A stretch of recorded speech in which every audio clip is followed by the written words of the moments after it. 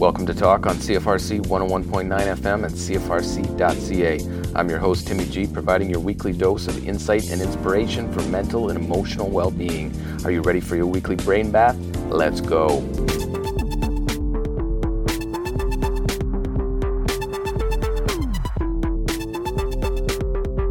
First up, mental health news from around the globe.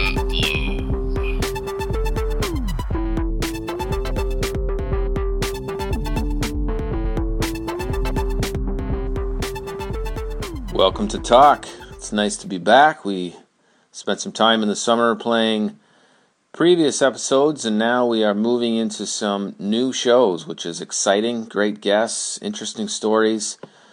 Today in the news, first article from the Toronto Sun.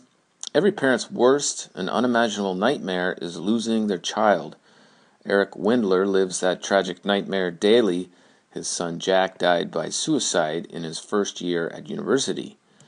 He wasn't much different from other university students, including the 2 million students who've just set foot on post-secondary campuses across Canada, many who face social and academic challenges far away from home. On the surface, Jack seemed fine. The 19-year-old was very bright and friendly and pursuing life sciences at Queen's University. His dad says, "We only discovered after his passing that Jack had disengaged from classes and social activities for several months. He was able to hide it at home.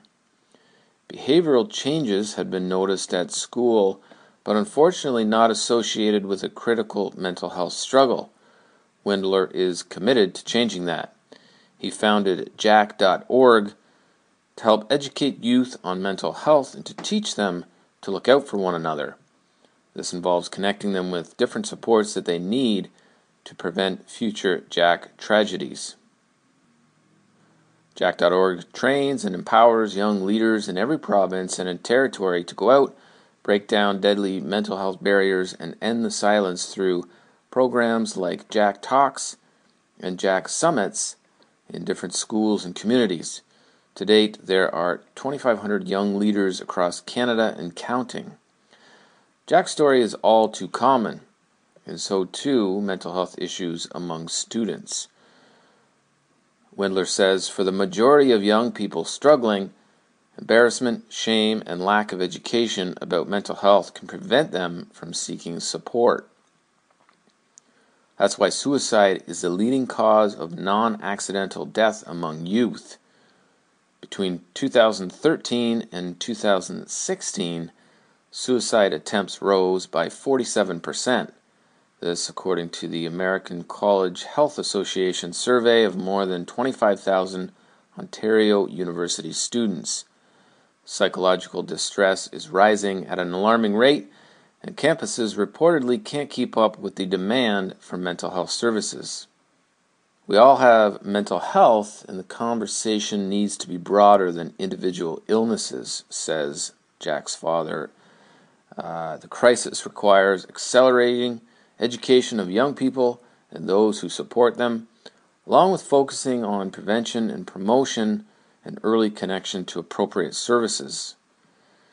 The bright side is that we're being loud, we're talking about it, and change is happening.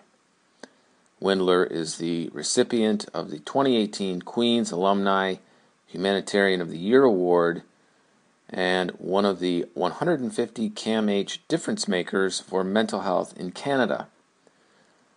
We likely all know a Jack, someone who is struggling in silence, someone who we love dearly. By being educated, we can be a safe space for the people that we care most about and be there for them when they're struggling with their mental health issues. Windler says that anyone can join the movement and can head over to jack.org for more information. You're listening to Talk on CFRC 101.9 FM and on the web, CFRC.ca. Moving on now to CBC News. A Calgary woman named Danielle, like many others in her situation, often end up in emergency room departments simply because the merry-go-round of mental health treatments is difficult to navigate. Danielle says she can't remember how many times she's been to emergency departments getting stitches after harming herself or seeking help for bouts of sadness and anxiety. She says, I'm on a merry-go-round where I keep getting reconnected to the same services that frankly have not worked in the past. I feel like the only reason I'm getting any sort of attention is because I'm demanding it. I'm going to the hospital and I'm refusing to leave, and I'm refusing to go away. Calgary woman in her 20s has long suffered from mental health issues, but she says her condition was made far worse by a sexual assault 4 years ago. CBC News is not publishing her last name simply to protect her identity. Calgary emergency rooms are seeing rising numbers of patients with mental health concerns, sometimes spending days waiting to be admitted. According to the Provincial Health Authority, it's not unusual for Calgary's roughly 200 acute care mental health beds to be full. In the 17-18 fiscal year, Calgary area emergency rooms saw 30,000 visits from patients whose primary concern was their mental health, according to Alberta Health Services. About 77% of them were treated and discharged, referred to community supports if needed. The remaining 23% were admitted to an inpatient bed. The vast majority of those patients received the care they needed and when they needed it, the health authority said in a statement, adding it has opened 30 mental health beds in Calgary since 2015. From April of last year to March 2018, patients with mental health challenges spent an average of 18 hours in emergency departments from the time staff decided to admit them to the time they were moved to the inpatient unit. We're sometimes feeling like the safety valve for the system, says Dr. Eddie Lang, head of emergency medicine in Calgary.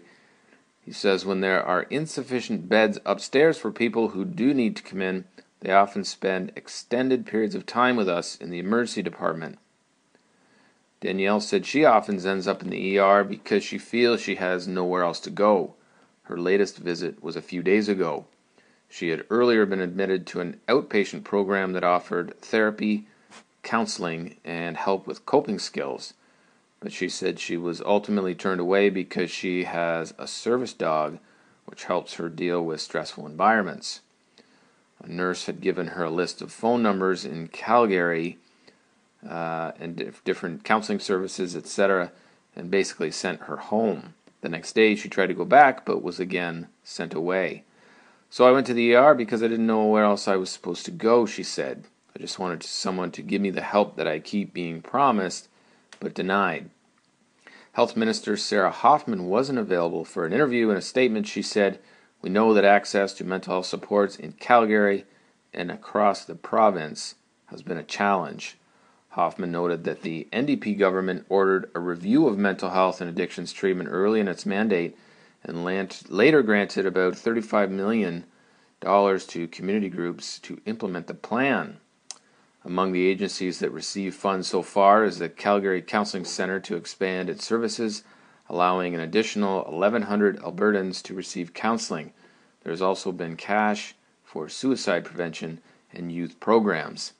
The independent review of the mental health system found poor coordination and integration of services and a lack of collaboration between the Alberta government and the Provincial Health Authority.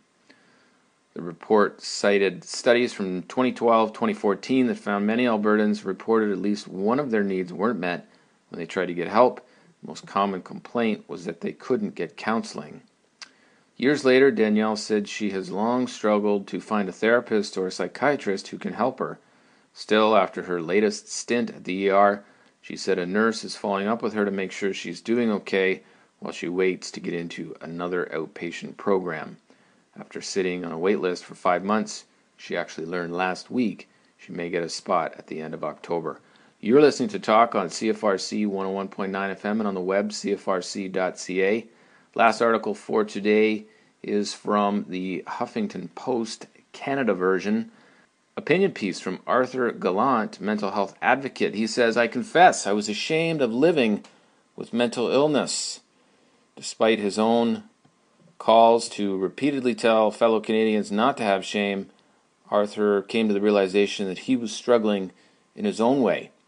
Since going public as a mental health advocate, Arthur has identified himself as living with anxiety, agoraphobia, and depression, and that's mostly true. He's been clinically diagnosed with generalized anxiety disorder. However, he's not been diagnosed with depression. Rather, it's a symptom of the other mental illnesses that he has. He says, for most of this decade, during public appearances, I've come across as being well-groomed and put together. A facade despite my life having volatile and utter chaotic times. I've struggled to maintain friendships and relationships. I have few friends, have had more boyfriends than I can count, and I've had more employers than I'd like to admit. My adult life has been far from stable, much like my childhood. He goes on to say, I always promised myself that the next man I had a relationship with would become my husband, and I wouldn't repeat the same things I always seemed to do that ended my relationships. I promised myself, after hastily quitting a job, that the next job I attained would be my last one, that I wouldn't do things at my next employer that would cause me to want to quit. I would promise myself to work out any differences on the next advisory committee I was appointed to before abruptly resigning due to some sort of disagreement or conflict. After the fact, those promises I made to myself seemed hollow and were rather something I did to provide comfort. In 2014, at a risk of me dropping out of paralegal school, I was referred by my family doctor to short-term psychotherapy with a social worker. I met with a psychiatrist who ended up diagnosing me with borderline personality disorder. The psychiatrist suggested the chaos in my life that I described could be attributed to BPD. I didn't know what borderline personality disorder was, but I was offended by the name and walked out on the psychiatrist screaming and crying. What did borderline mean? What was wrong with my personality? I went home, briefly researched it, and was frightened at the first few things I read. I pretended that the diagnosis never happened and instead kept telling people in the media that I had anxiety and depression. Last year, after having the worst mental health crisis I have ever experienced, I went for a 2-hour comprehensive psychiatric assessment. I was formally diagnosed as having generalized anxiety disorder, agoraphobia, post-traumatic stress disorder, and borderline personality disorder. While I was unsurprised and more prepared the second time around for another psychiatrist to affirm the diagnosis of BPD, it still felt like a punch in the gut. It wasn't the illness itself that was so hurtful, it was simply the name of it, because despite having it, I didn't even know what it was. We're always afraid of what we don't know. The fear of the unknown rattled me, but I also knew that after having a psychiatrist diagnose me with BPD for the second time, that I finally had to own up to it. The National Institute of Mental Health describes BPD as an illness marked by an ongoing pattern of varying moods, self-image, and behavior. These symptoms often result in impulsive actions and problems in relationships with other people.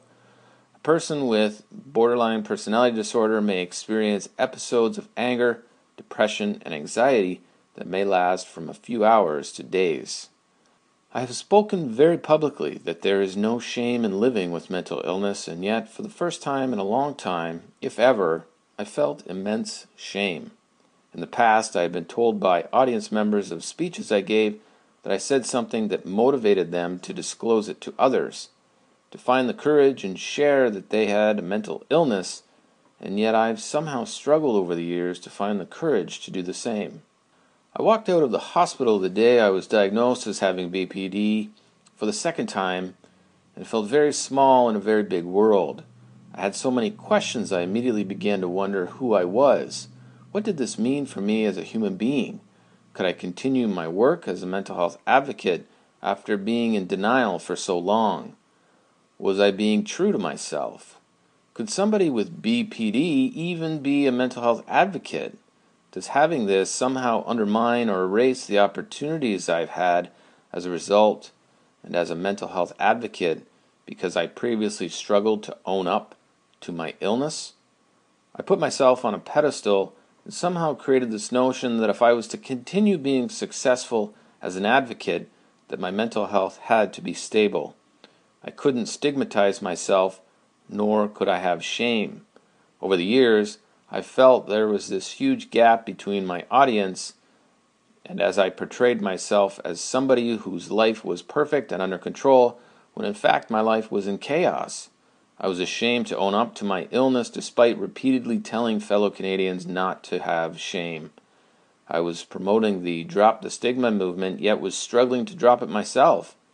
In 2013, I appeared in a public service announcement for the Canadian Alliance on Mental Illness and Mental Health, in which the tagline was, "I am not my illness." Yet I couldn't bring myself to believe that until now. I aspire to continue to be a mental health advocate. I hope this experience brings me closer to my audience. I will continue to fight against stigma and be a voice that will alter my narrative, and I will stop telling people not to be ashamed for having a mental illness. I will tell people that I've learned that having shame is a normal part of coming to terms with something that is unfamiliar and scary. I hope that you'll give me a chance. That from the Huffington Post, a mental health advocate by the name of Arthur Gallant, who has recently come to terms with his own mental health issues. You are listening to Talk on CFRC 101.9 FM and on the web, cfrc.ca. Telephone Aidline Kingston is a crisis, distress, befriending, and information listening service based in Kingston. Talk is confidential, non-judgmental, and anonymous. We are a safe place to call when you don't know where to turn. To reach our aid line between 7 p.m. and 3 a.m., call 613-544-1771. For volunteering information, please email talkrecruitment@gmail.com. In 2017, CFRC Radio celebrates 95 years of creating campus community radio in Kingston, Ontario. Over the last 95 years, CFRC's governance has evolved. Once supervised by Queen's University and later by Queen's Alma Mater Society, since 2014, CFRC has been an independent, self-governing, not-for-profit organization. Its board of directors has representation from Queen's University, the AMS and SGPS, CFRC Radio Club, and the Kingston community. Learn more about CFRC, Canada's longest-running campus and community radio station, at cfrc.ca.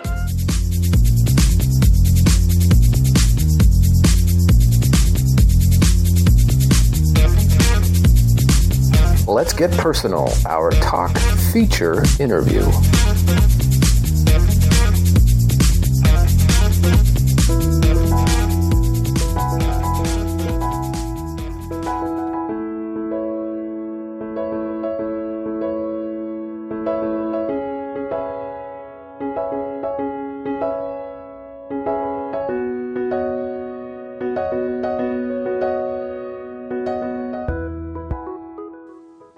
Welcome to Talk. Today's guest is Brad Murray. Brad was on the show back in April, and we determined at that time that it would be interesting to do a follow-up maybe about 6 months later and see how Brad is doing since his surgery. He had a gastric bypass surgery back in March of this year and made some other changes in his life. So, Brad, thanks for coming back and sharing an update with us. Thanks for having me. It actually was 6 months. It was March 6th, so September 6th, if you want to go that way. So, yeah, it was just recently 6 months. It's been quite the road, actually. It's lots to talk about. And so back in April when we did the first interview, you had made some significant changes leading up to the surgery in March. And one of those was you had banned yourself from Ontario casinos because you had recognized in the year prior that your social gambling habit had kind of turned into something more, and you wanted to. How would you describe it? Why did you decide to stop gambling? Well, I guess one of the biggest things with talking to the social worker prior to surgery and blogs and stuff like that was the addiction transfer. And I knew I already had an addiction gambling. And I guess I didn't really want that to intensify even more because I guess when you have the surgery, food kind of being a coping mechanism, when you can't eat like you used to, then you start to look for alternate behaviors. And because I already knew I had a gambling addiction, I knew it would probably intensify. So one of the reasons I kind of put that to bed, or to rest, if you want to say, prior to surgery, for that reason I did that. And so far, I mean, it's been good. The restriction is strictly in Ontario, with all gambling facilities in Ontario. I'm not going to say I'm perfect. I have made a couple of trips to Quebec outside of Ontario because it's legal for me to do that. Having that addictive personality, you kind of still look for avenues, but fortunately for me, because it's so far away, I've only gone a couple of times. And I am doing much better. I've actually started to not have that feeling of wanting to gamble anymore. It is slowly going away. It took time. I mean, in the beginning, I thought, oh my God, what am I going to do with myself? What am I going to do with my time? Because I was so used to going to the casino, especially when it came in my backyard, like I had said before. But yeah, I know over time, it just kind of slowly gets out of your head, if you want to say. Mm-hmm. You just get used to not having it available. And tying that into the weight loss surgery, it's the same thing. It definitely takes time after having the weight loss surgery. Your food choices, after surgery, you have to go through stages of different types of foods, soft foods and pureed foods and all that. And you think, oh my God, I'm never going to be able to have anything again. But then you can start to have foods again, and then again, it's just the same thing. It's stages. It's progress. Eventually you get to a point. I'm 6 months out now. I just know what I can have and can't have, and it's almost becoming part of me. And I'm not constantly thinking about what it was like prior to. Same with the gambling. Not thinking about what it was like prior to. It just becomes you. It's part of your life. And that's just kind of how things have rolled. And it's good because it's like 6 months out now. I don't feel any different. I'm 100 pounds lighter. I don't feel any different. I still kind of eat what I want to, but I'm still making selective choices and stuff like that. And it's the same with the gambling. I don't gamble anymore. I find myself doing other things. So you've lost 100 pounds as of now, which is significant. So congratulations. Thank you.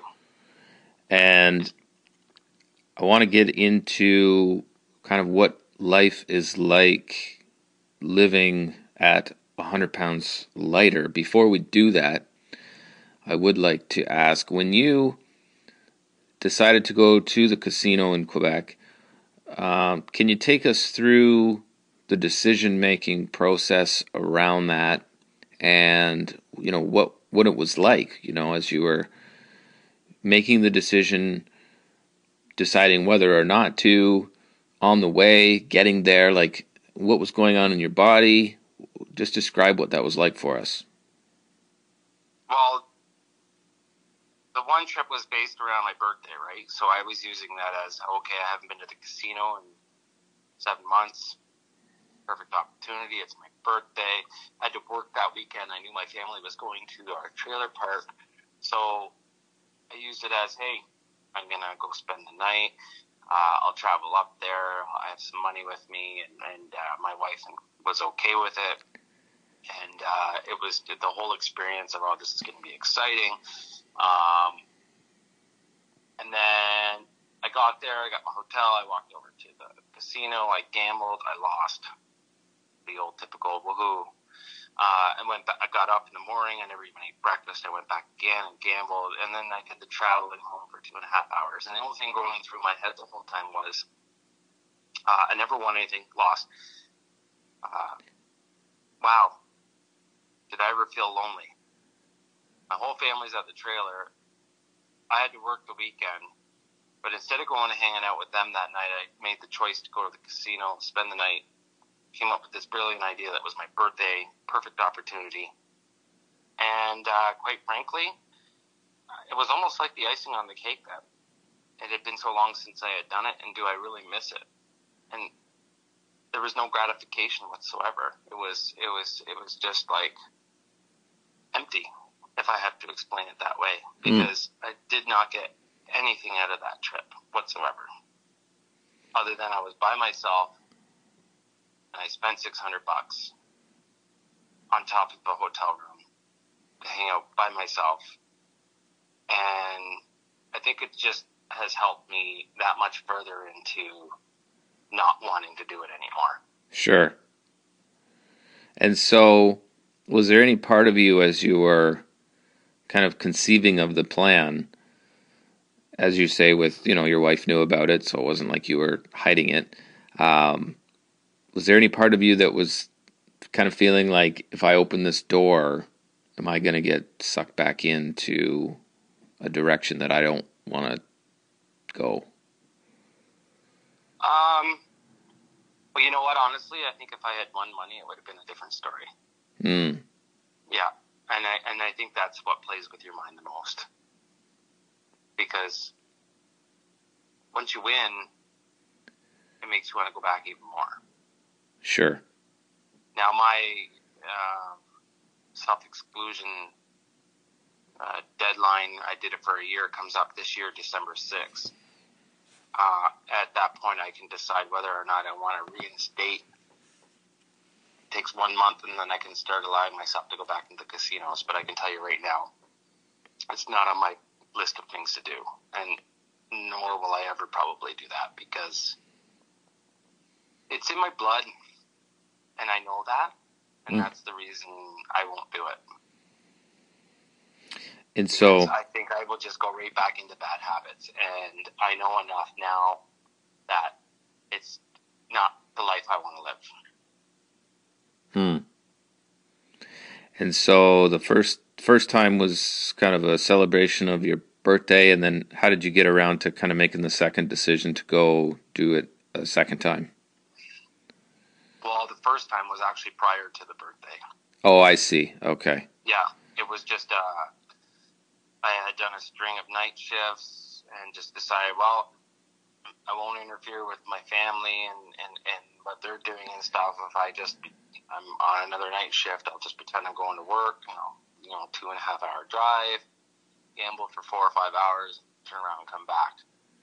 It's a long trip.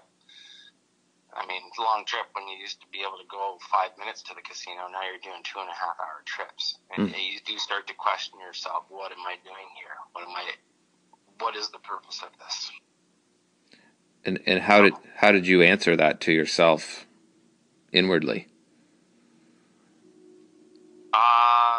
I could have done a lot more with the money. Something a little more exciting. Not only for myself, but for my family as well. I mean, it could have been an overnight day trip, but a really good one with the amount of money I spent. And I wasn't getting any gratification from it. I thought I was, but then realized this is crazy. With 5 hours on the highway just to go gambling. It's a little nutty. And so when you were posing that question to yourself, like, what am I doing? What is the answer what were you doing? What did you think you were doing? Oh, I was just trying to, I don't know, do you call it filling a void? It's an addiction. It's like, if you love doing something, you're going to do it. It's just an addiction. I don't know how else to explain it, whether it's smoking, drinking, drugs, gambling. Those are kind of bad addictions. I'm sure there's other addictions that are healthier, maybe. Right. It's just all in your head. It's what you like to do, so you will find any means to do it. The reason I asked that, I work with and have worked with a lot of people dealing with addiction issues over the years, and that question to ourselves is a critical juncture in terms of we have a part of ourselves that is asserting itself, recognizing the craziness or the whatever about this situation, the absurdity of it. And that's the kind of self-aware, responsible part of ourselves that is trying to assert itself and shut down any further steps along this path. And at some point, either that happens and we turn around and we walk the other way, or another part of ourselves reasserts itself even stronger and shuts that part of us up, and we continue to move closer to the source of that addiction. So I think that's it's an important thing for us to kind of chat about a little bit, because a lot of people, whether they're trying to quit smoking, they're trying to stop smoking pot, they're trying to stop drinking, maybe they have gambling, sex addiction, all of these different things.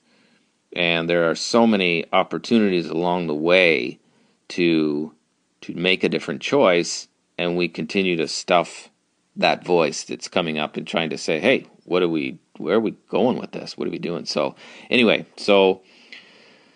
several months later, you've lost 100 pounds.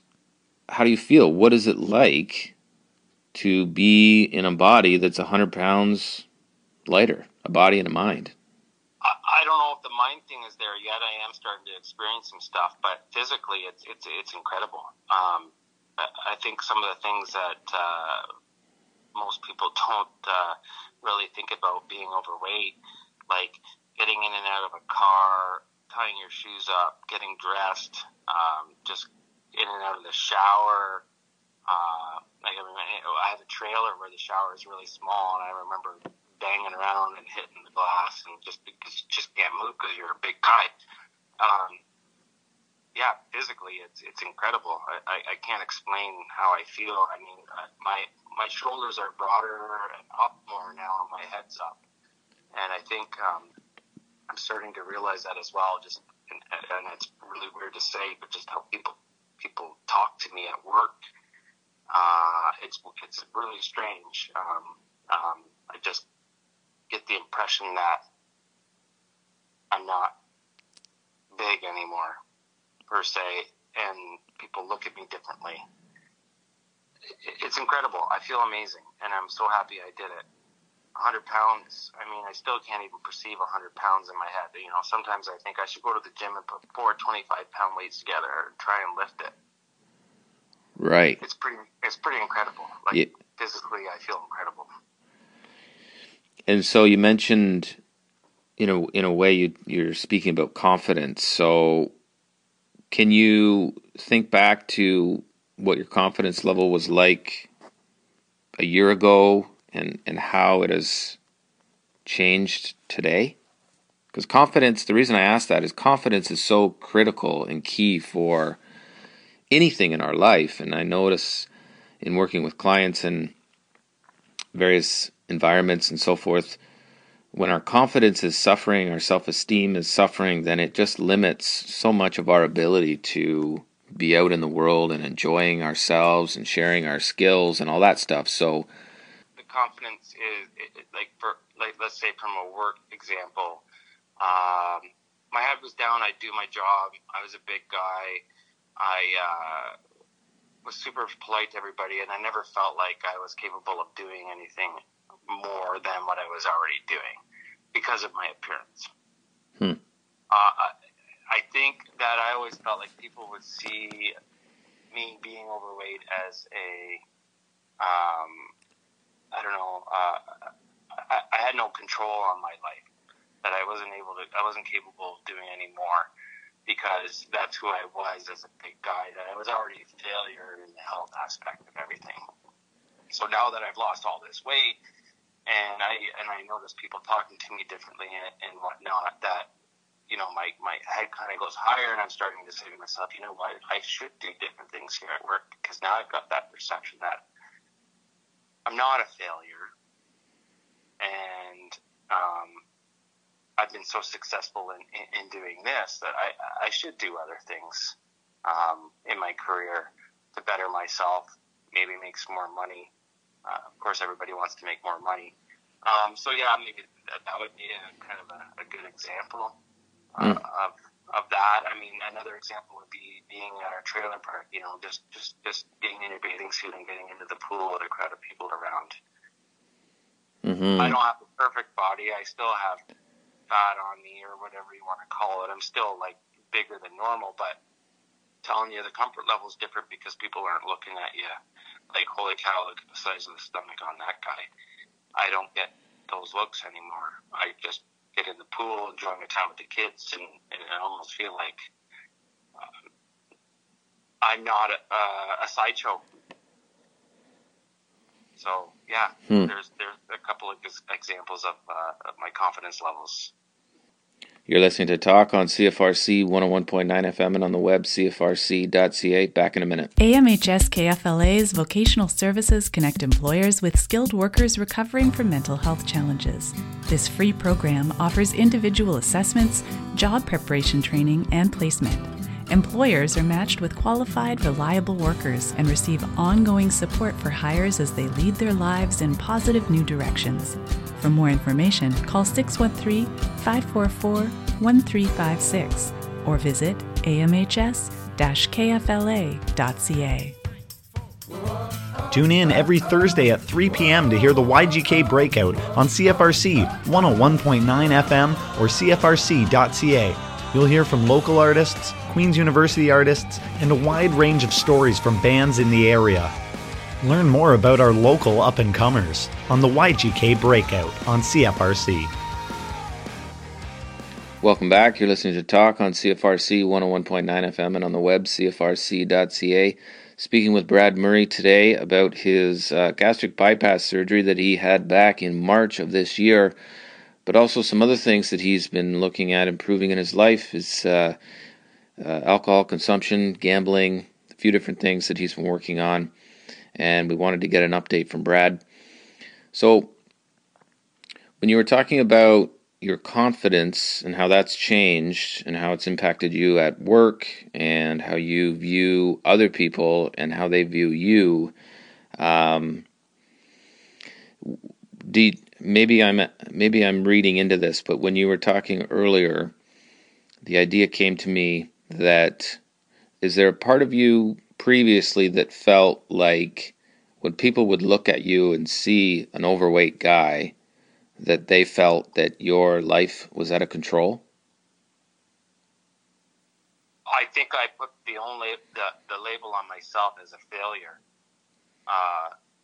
That's how I perceived myself, because I pretty much couldn't look after myself from a physical standpoint. So I just perceived right away that people thought of me as a failure. That's just kind of how I always felt, because I was big. Of course, I always said genetics definitely played a role, but also I made poor choices. Of course I did. But yeah, no, I mean, like, if you can't look after yourself from a healthy standpoint, then other people are just going to say, yeah, you're a failure. Mm-hmm.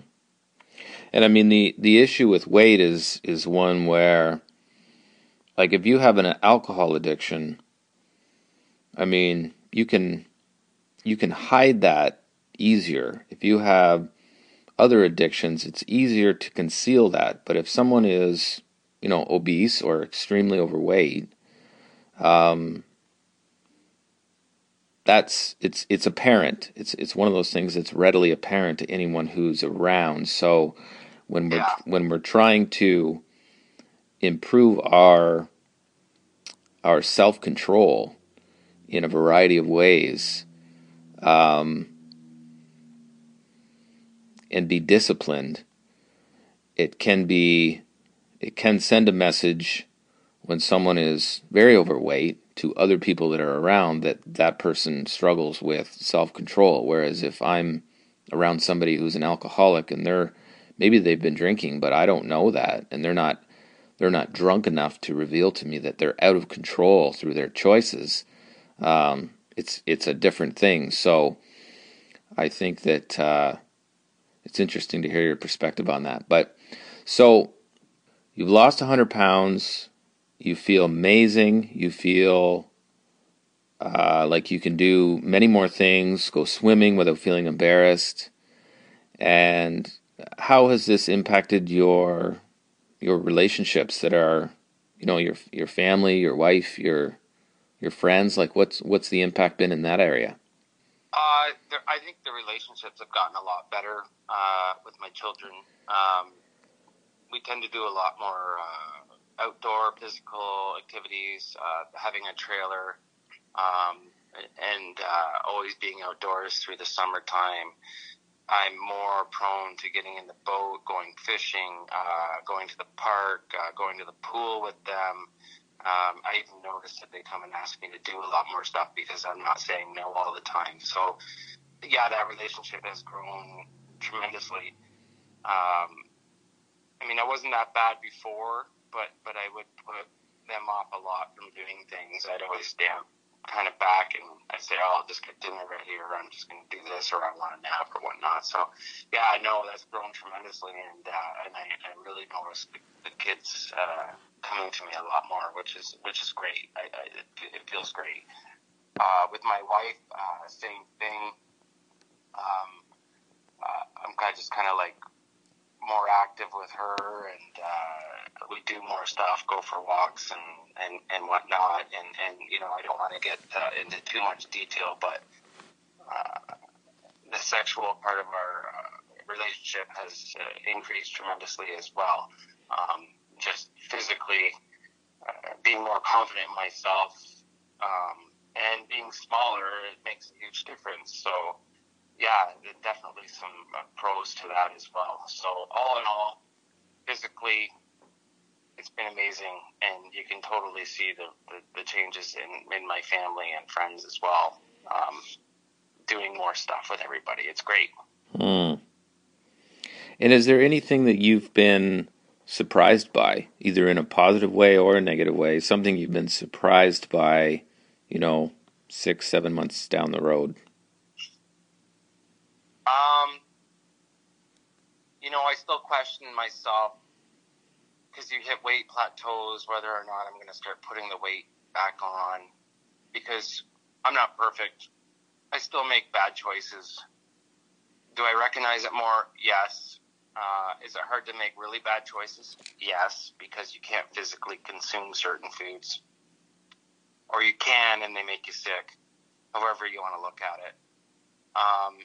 And so when you say if you eat certain foods they make you sick, they actually, you don't just get a sore tummy, for example. Like, at times you will actually throw up as a result of that. Yes, I will. And it could be anything. You think that, okay, well, protein is a main factor in our food choices, and so I'll consume a protein source, and it can just be all the speed of eating it, and it could make me sick to the point of throwing up. That's just kind of how it rolls, and then you have it again the next time. But if you take your time and chew properly, then you're fine. So it's a roller coaster ride. You're still kind of learning, but being down the road now, I feel like I can eat anything I want. I still make bad choices. But for the most part, I'm always trying to make better choices, because of protein being the most crucial part, which I've been told. For food, you're always kind of leaning towards that. But, you go to functions, you have birthday parties or summertime functions, outdoor functions, and there's always a wide variety of foods. Will you pick the wrong thing once in a while? Yeah, probably. Will you pay for it? Sometimes not. Hard to say. It's a weird thing, and you're always constantly learning your own body on how that's going to work. And the other thing, too, is like with weight plateaus and stuff like that, you always feel like you're failing. But then the scale always surprises you down the road. My biggest thing is, it even though I get on the scale every day, they tell you not to, I suggest not, because it really throws you off tune sometimes, and you think you're messing up, and then 2, 3, 4 weeks, whatever the case may be, you start dropping again. And just kind of keep your head focused on the fact on how you feel, not what you weigh. Mm-hmm. And that's really hard for me to say, because nobody's going to listen to me. I don't even listen to me. I still get on the scale, and I look at that number as my achievement. But it should really matter on how you feel, how clothes fit, and just enjoying your life now as a lighter person, because that's what counts. So why do you think you struggle to follow that advice? Because I think I'm always looking for like a number.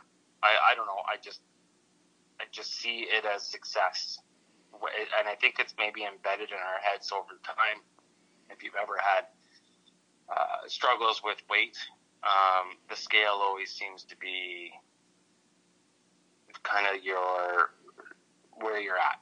It's a physical number to determine where you're at, and because everything is mapped out in scales with your BMI and your weight and your height and everything like that, doctors, they always refer to these charts. It just seems like your go-to. That's how you're supposed to determine whether or not you're healthy or not. Mm-hmm. So I've always it's just the way it is. That's just that. I've always gone to it. For years, I've always gone to it. And I'll continue to. And I hate to say it, but I will. But if you can kind of like minimize that, getting on the scale instead of doing it every day and doing it every couple of weeks, you'll save yourself a lot of stress, I think. So does it, when you're checking every day, does it stress you out? Not always. Sometimes, yes, if you have huge jumps, but then I constantly go on Google and remind myself of water weight and what did I eat before? Did I have a lot of salt or this or that? I've always read things where you have about a 5 to 8 pound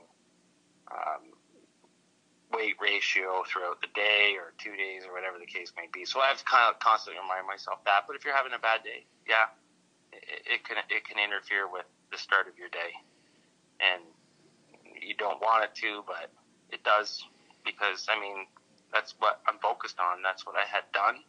I had weight loss surgery, right? So it's one of my big focuses right now. It's my path, and I can't help myself. And so with where you're at now with your weight, you've lost about 100 pounds. Do you feel content with where you're at? Is your goal to just maintain where you're at and you would be very satisfied with that? Or are you always striving to try to lose more weight? Or where's your mindset where does your mindset sit with that today? I haven't really thought about it. To be honest with you, I never set myself any goals. Right now, I think I'm pretty happy with where I'm at, but as I continue to lose weight, I think I'll just feel that much better. I don't want to go past a certain point. I don't want to become a skeleton or anything, but I know I still have a little bit on me that I could lose. But I am very content where I'm at. I mean, I'm purchasing clothes at stores I never thought I would. So just that feeling altogether, I mean, I'm good. But yeah, no, I never set a goal. So nobody told me to set a goal. I'm just kind of rolling with the punches at this point.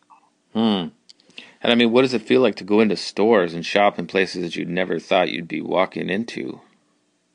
It's really strange because I go into them and I'm like, no, it won't fit. It won't fit. And then I put it on. I'm thinking, holy crap, it fits. It's a different feeling because I feel now when I dress a little differently. I've purchased maybe 10 pieces of new clothing at name brand stores. Again, I'm going back on the confidence thing. Your head goes higher, right? Because you think, oh yeah, look at me because I'm dressing a little nicer now.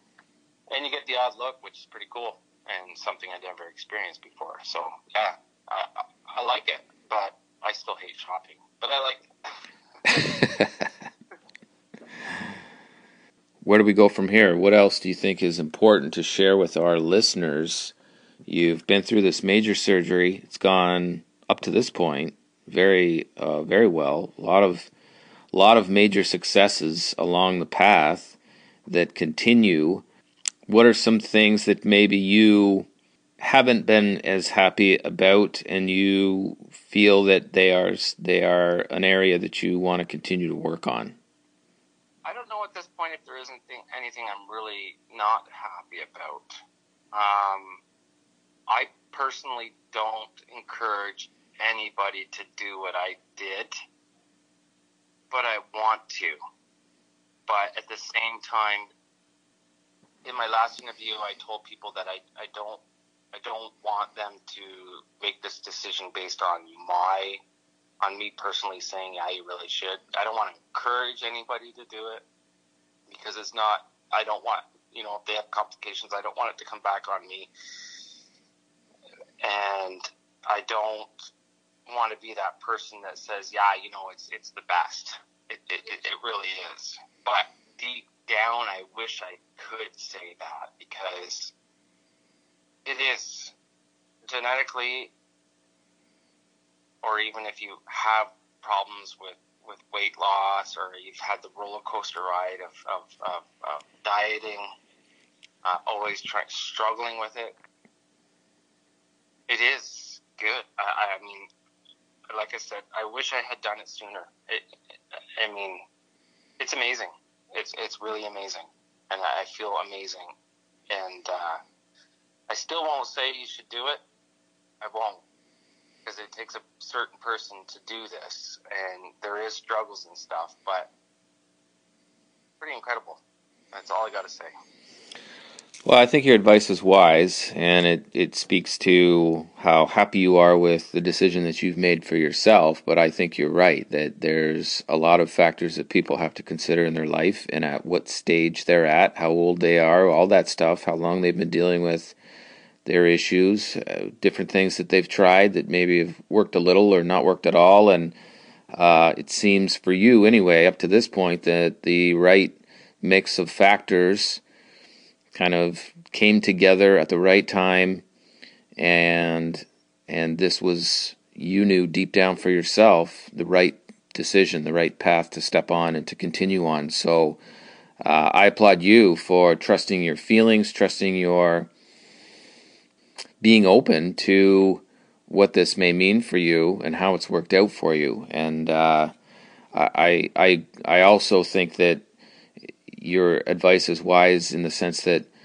not everything is good for everybody. I shouldn't eat gluten because it makes me feel bad, but there's a lot of people that can eat gluten, so I'm not going to tell everybody they should stop eating gluten because it's bad for me. Some things work very well for some people, and just due to their body and their mind and their whole makeup, and we have to get quiet and go deep with ourselves for extended periods of time and reflection to really truly get a sense of what is right for us. And listening to gurus who have these formulaic approaches to living our lives, there's a lot of disappointed people out there who have followed advice that has led nowhere because they put more stock in what that person was saying and less in their own ability to discern whether that was good advice for them at the time. So I think you've shared some wise words. As you look ahead, you're almost, we're heading into the fall, the winter time, and soon enough it'll be a year anniversary of your surgery. And how do you view the future? How has your perspective, if you think back to, last summer, and you were still gambling quite a bit, you were drinking a lot of alcohol, you weren't happy with your weight, you were in the process of exploring this surgery as an option, and in the emotional weight of what you were feeling at that time compared to what you're feeling today, how has your vision of the future changed through this last 10 months? I think it's changed considerably. I think I'm already looking at possibly applying for jobs at work that, have a little bit more responsibility, possibly a little bit more money, where before I always was like, no, I'm just going to do what I'm doing, put my head down, I don't really care what goes down from there. But looking forward into the future too, I do realize that I need to stay focused and stay on track. And I do try to make the best food choices every day as best as I can. And I still keep that in my head that it plays a critical role in continuing on, because I know that 1 year, 2 year, roughly ballpark, I'm guessing, just reading people's blogs and stuff like that, you do eventually hit a point where you can't lose anymore, and it becomes a maintaining stage, which is a totally different battle. And when that time frame comes, I want to be prepared for it, and I want to keep the focus there, because having reached my goal this far, I want to stay there, and I want to, because I'm happy with who I am, and I'm happy with where I'm at, and I want to continue that path from here on forward. So future-wise, I see it as an uphill road from here, and I'm just going to continue doing what I'm doing and hope for the best. Well, that's great.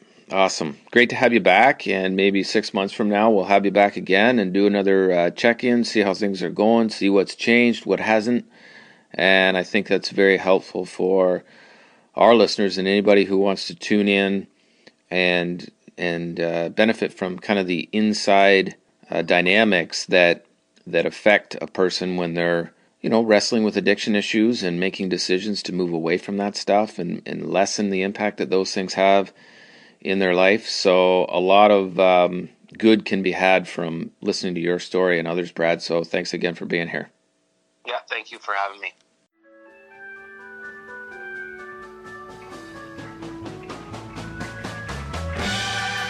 If you like great music from the 60s and 70s and good covers, listen to Frankly Speaking, music to tickle your memory bone, on Fridays at 1 p.m. on CFRC Radio.